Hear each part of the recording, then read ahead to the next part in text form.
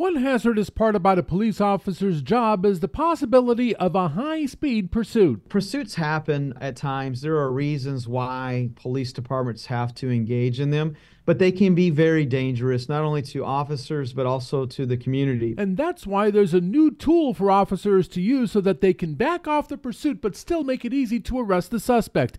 It's called the Star Chase system, and White Settlement Police Chief Christopher Cook says it works by an officer launching a GPS tag towards a fleeing vehicle. There's a magnet and adhesive. It's really difficult to get off the vehicle once it attaches. The officer can then back off because that GPS tag will allow the dispatch center to track the vehicle remotely so that an officer can make the arrest once the vehicle comes to a stop.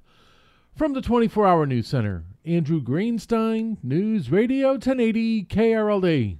Hey, Rob Bradford here. I have set out on a mission with my good friends at FanDuel to prove what I have known for some time. Baseball isn't boring.